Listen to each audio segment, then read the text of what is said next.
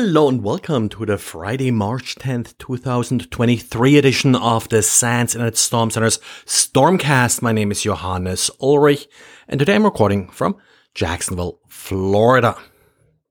Well, I think it's the third time this week, maybe the second time, not sure, that I'll be talking about attack that's more sophisticated and affecting perimeter security devices. This time it's SonicWall's turn. In particular, the SonicWall Secure Mobile Access Appliance, and it is targeted by what Mandiant attributes to a Chinese actor. So these SonicWall appliances do run based on Linux. The malware is exploiting well-known and patched vulnerability, but if you didn't apply the patch, well, then it'll take over your system.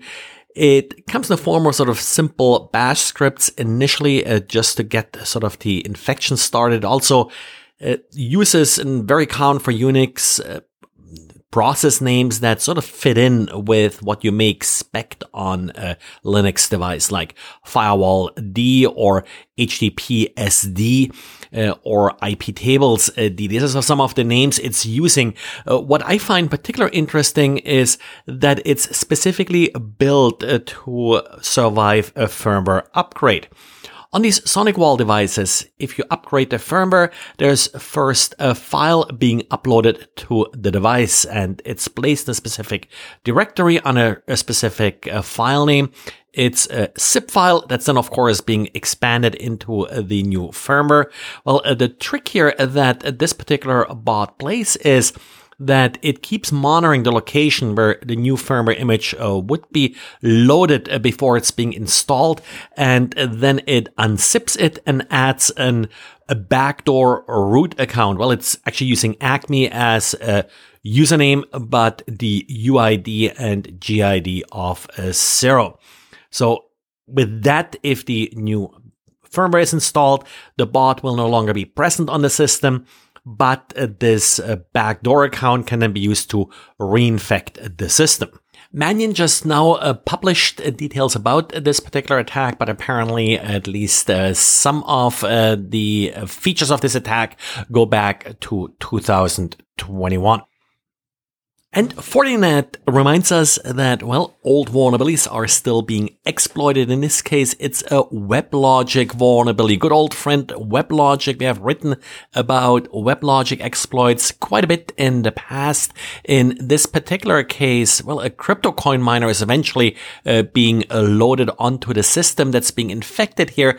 But the infection chain has an interesting cryptor being involved here. Now, the cryptor here shouldn't be mixed up with sort of crypto coin mining, but the cryptor that they're using here is really more sort of an obfuscation script that's being used in order to bypass antivirus or any other anti-malware system that may be intercepting the file.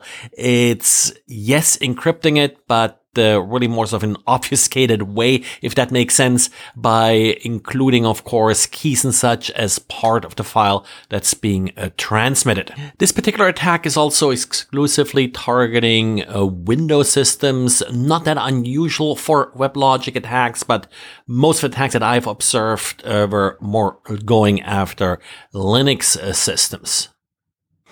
And yes, APIs continue to be a big problem. The latest example is the smart home system Home Assistant. It does use an optional supervisor API. If you are using an out-of-date version of a supervisor, then an attacker is able to execute commands on your system without authentication. Patches have been made available. And sort of as a reminder, I'm not sure if I mentioned it in a prior podcast, but I keep seeing stories about fake chat GPT applications. The latest one here is a fake Chrome extension that then steals Facebook credentials. Have also seen some stories about what I would consider fleeceware, which, well, looks like chat GPT, charges you a bunch of money, but isn't really ChatGPT. So be aware with, of course, anything that's popular like this, creating a lot of news, you will see scams.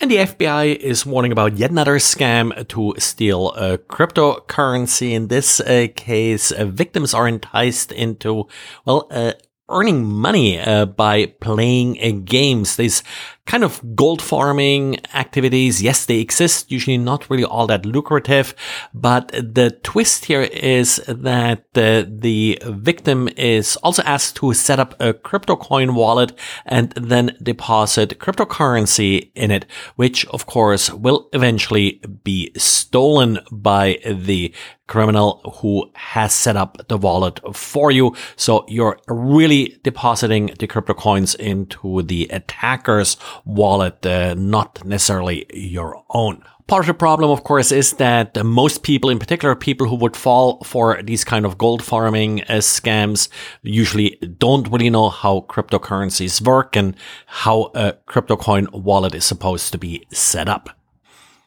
Well, that's it for today. Thanks again for listening. Share it with your friends. Tell me if I missed anything. Please help me make this podcast better, and talk to you again on Monday. Bye.